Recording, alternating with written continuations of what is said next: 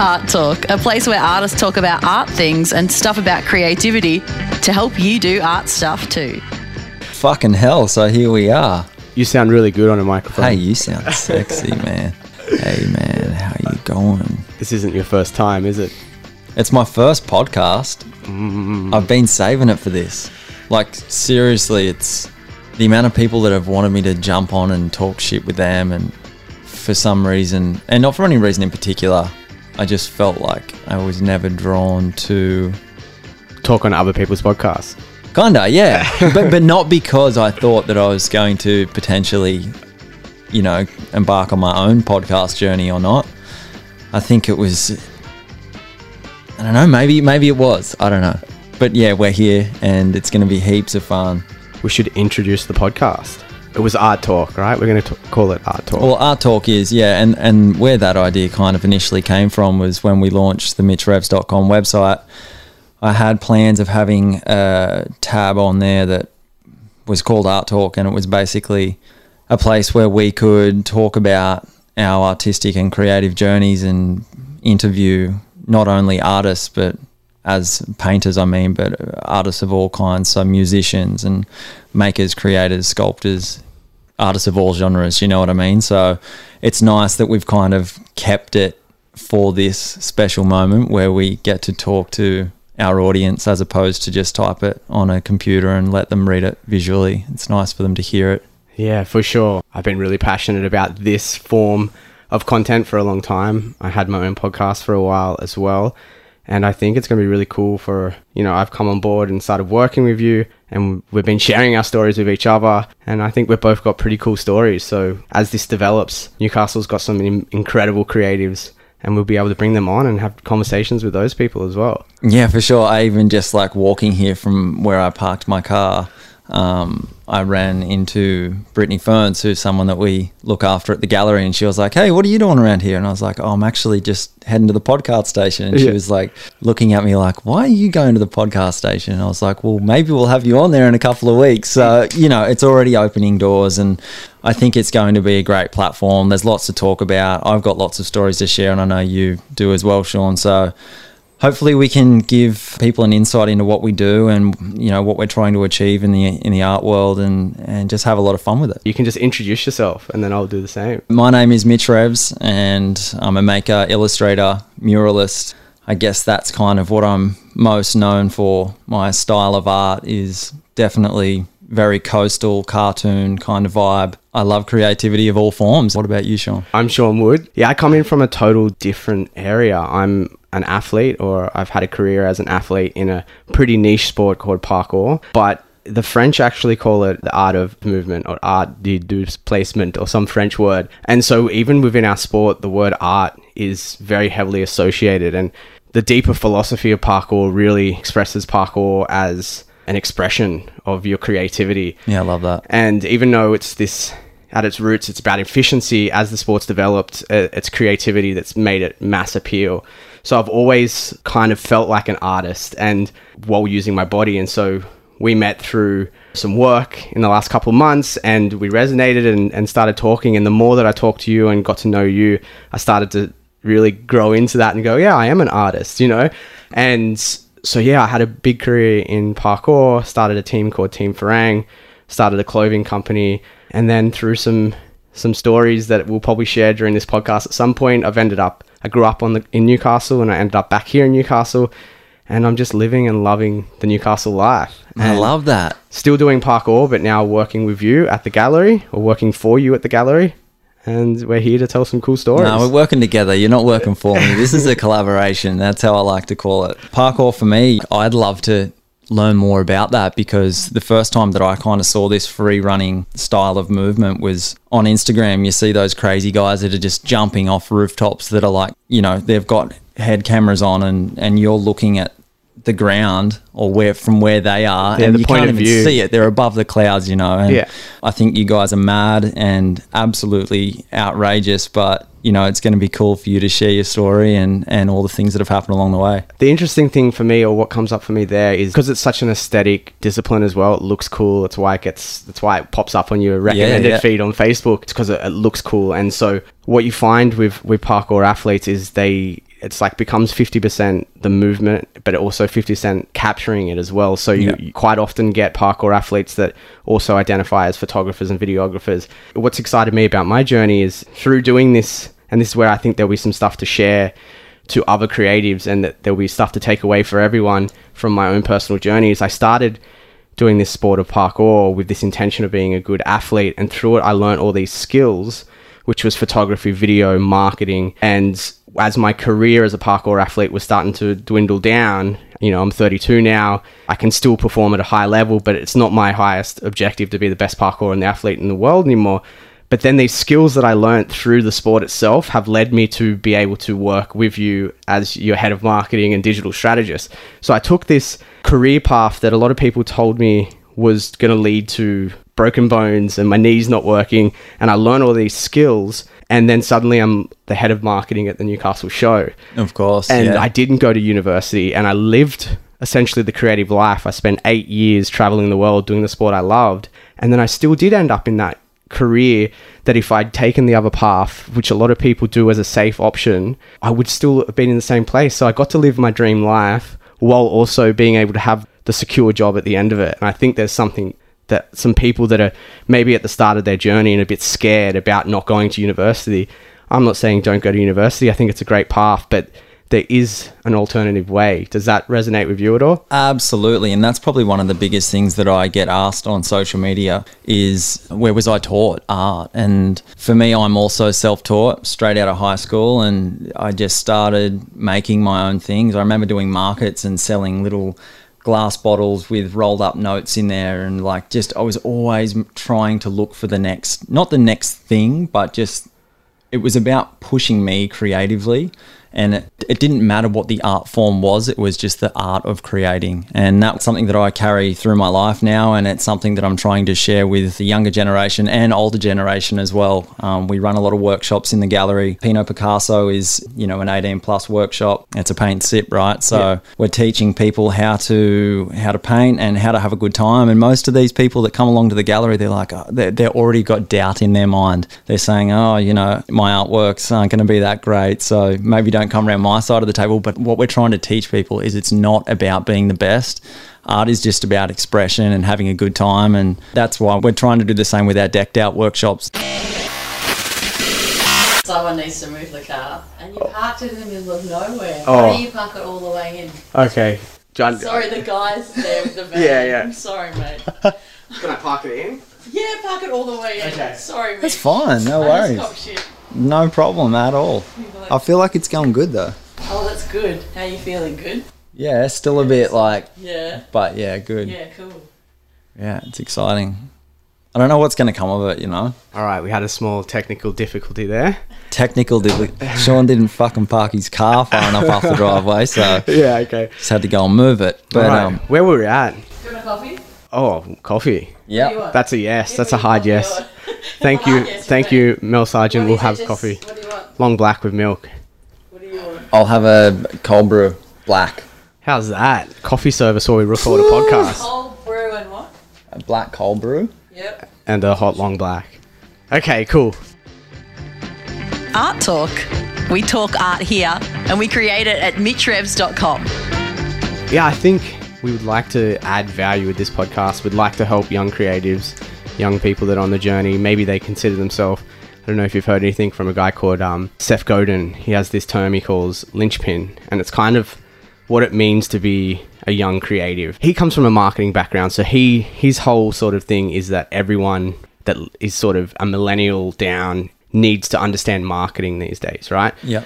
Because we live in this world of personal brand, and we all have followings now. It's this first time in history that everyone has a couple hundred followers. Yeah, it's crazy. So we all show up in the world as creatives. We're all trying to show our best version of ourselves. And we're moving from this like industrial production materialist outlook in the world where we go to school and we go to university and we're taught to be production workers essentially, and we're moving into this world where we're all creatives, and the tangible skill is going to be diversity of skill set, you know. And the artist mindset is perfect for that, because when you learn to create, you're learning to be a great generalist, right? For sure. And so there's this term called linchpin, and I kind of resonate with that. And getting to know you, you're definitely a linchpin as well. One of the things I like about our collaboration so far is I have a marketing mindset and you do. I've done it because I've taught myself it, and I feel like you intuitively have it, right? I can rattle off all these books that I've read, and a lot of the time in these books, they're talking about you, and I've like learned the skill and you've just been the skill. And so, yeah, I see that we're both linchpins, and then with the collaboration, I can come in. We did it on the weekend. We've got some new decked out coming in, and there was some super technical stuff that we needed to do with the website. And then I was like, okay, we need some tiles. We need to create the artwork for it. And so you're working away doing the artwork. I'm fixing the website, and we're just doing it all ourselves. Yeah. The other thing, I guess, to relate to that is a lot of people don't have that second person to bounce off. So if you are a listener and you're going, yeah, this is great, and like, you know, you guys have the ability to bounce off each other and work together. If you're just on your own, you're a sole trader, you're doing your own thing, it is really easy to get caught up in thinking about having all these things to make it better. But at the end of the day, it's all about the art, right? Without the art, there's no need for all the rest of it. So it can sound really overwhelming. I've been in that place before as well. Even when it comes down to having a studio space, Brittany's that I just walked by out in the street, sorry to go off track a little bit, but she's now got this studio space that she's always wanted, and she came to us last week and she was like, I don't know where to start. Like, where do we go from here? It's fine to have this gallery space, and it's fine to have the studio and all these things that make the artist look the part, but without the inspiration and motivation to actually do the artwork and create, what's the point of having it all? You know, so, and I'm backtracking to what you were just saying then. I've spent the best part of 10 years creating the brand that is Mitch Revs and all the fun things that we get to do. But without all the hard work that came with it at the start and the learning and all those things, we wouldn't be there. So I guess that's part of this podcast, is to have people take things away from our stories and how we've got to the point that we're both at, because, you know, we've both been doing this for a long time, and hopefully give them an insight and make it not seem as scary as it can be. So having said that, I would imagine one of the feelings that Brittany's having is creative overwhelm, right? Like, we set these goals to have these certain things, studio space to feel and look the part. And a lot of the time we set these arbitrary goals to here, and once we get there, we'll have a certain feeling. But what usually comes along is an overwhelm and then a creative resistance that comes with it. Totally. And one of the things that I've noticed about you is that you just get shit done. I know through all of my time on the internet and talking and having conversations like this that it doesn't matter if you're painting, it doesn't matter if you're a parkour athlete or you're working in accounting, we all experience this feeling of overwhelm and then a resistance. How do you work through that? Because there's stuff that we had a logo come in the other day for a brand we're collaborating with, and you walked in and you said, oh, I'll do that this afternoon. You went out, you came back, and you did it. Like, for sure. What's your process there? Is that something that you naturally have, or have you learned that that's the best way to get done? Like, how does Mitch Revs feel about creative resistance? Look, it's always different. When you're on, right? And I think that goes for a lot of people.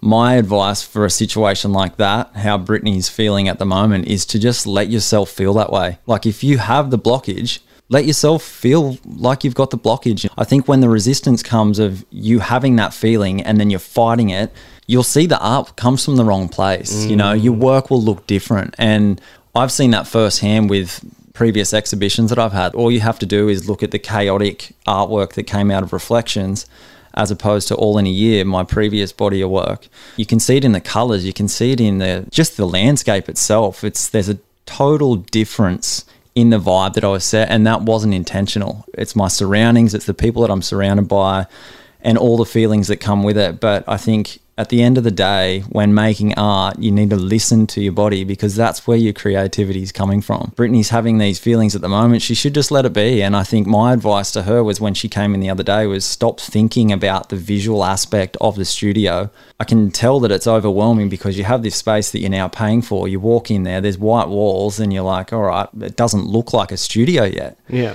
You want it to look like a studio though, you know, you want the paint tins that are spilt over and the trail marks that walk back and forth the floor, all these things like Pinterest boards and stuff. You want it to look messy and you want it to look like you, but that takes time. That takes years, you know? So I think for anyone that has that same issue, whether it be their home studio, whether they're working out of their laundry, whether they have a small room in their house, is don't make it about the environment. That will come naturally. Just make it about the art and find yourself. You need to connect with yourself and take a couple of deep breaths. Tone back on the coffee. I do that a lot. Too much coffee ain't good. I'm going for my third coffee of the day, but we'll never say never. But no, I think it's really important to just listen to your inner self, and we see that a lot on social media these days too. Not with art, but with everything. I think a lot of people just need to slow down and maybe don't tap into what other people are doing and just do you, because art is very much like that. You need to create your own path, not follow what everyone else is doing. Wow, really good advice. It's advice for me too, because I'm the first person to get ahead of myself and have those feelings, so I'm going to take something away from that too. I'm constantly learning off myself and learning from you and everyone that's around me, and I think that's why it's important to surround yourself with positive people, and that's what we're trying to do in the gallery. So hopefully this podcast, people can take things away from it. My idea of this podcast was to have a compilation of short stories that people could join in on the journey and then take things away from it to better their creative self. And there's going to be hurdles along the way, but it's going to make you who you are as an artist and person. So how does your art talk? Email Sean@mitchrevs.com.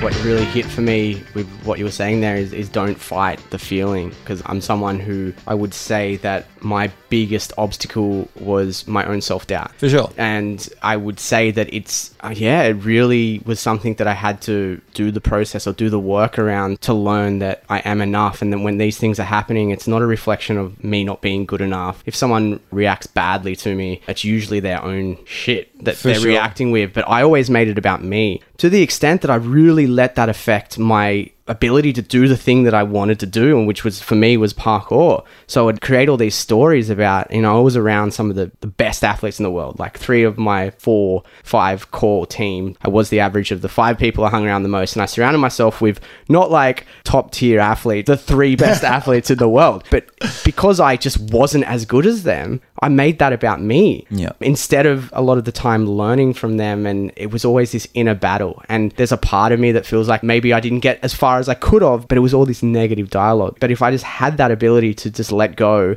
and not judge myself based on my own judgment, I think I would have had a much smoother of a ride, and overall would have enjoyed those experiences a bit better.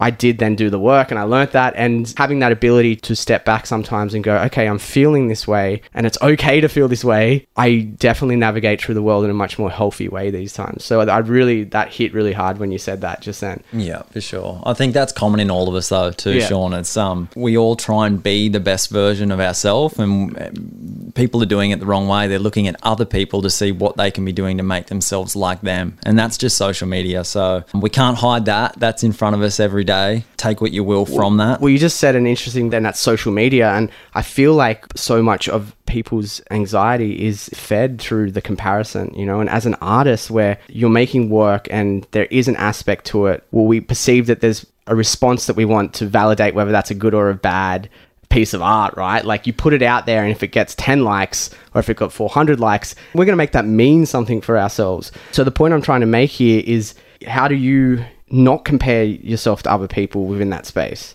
Oh man, I think it's just time. Yeah. It really is. And like, I'd be lying if I say that I don't still. The only difference is that when I compare myself to someone else, it's not the art specifically, it's their drive. I love seeing people that are ambitious and motivated, and that's what I feed off, and that's what keeps me hungry, like the people that I follow on Instagram are people that I'm surrounding myself with, essentially. They're the people that are going to pull me through those times when I'm feeling uninspired, and I hope people do the same with me, because the reason for social media for me is not to make people feel any less than I am. It's to make them feel a part of it, and community, and all those things that, that art should be about. I'd hate to think that people are kind of looking at what we do and going, oh, we want to be doing that as well. It's about encouraging and trying to help people along the way. And that's what I'm most passionate about anyway. Well, there's one piece here that I think I would like to share, and that's the difference between a scarcity mindset and an abundance mindset. And I think the scarcity mindset artist will think that if someone else is being successful, it means that they can't be successful as well.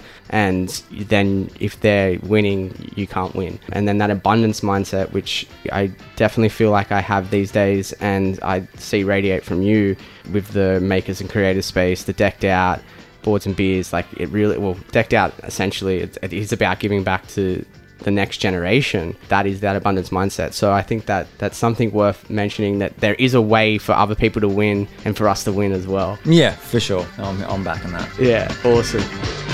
Art Talk with Mitch Revs and Sean Wood. Paying us a 5-star review on iTunes.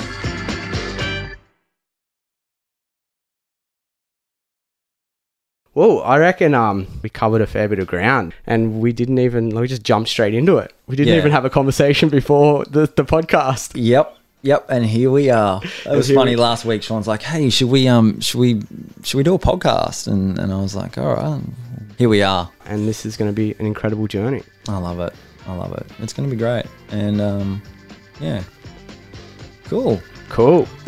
That's a wrap. If you've made it this far, what are you doing with your life? Go and give us a 5-star review on iTunes.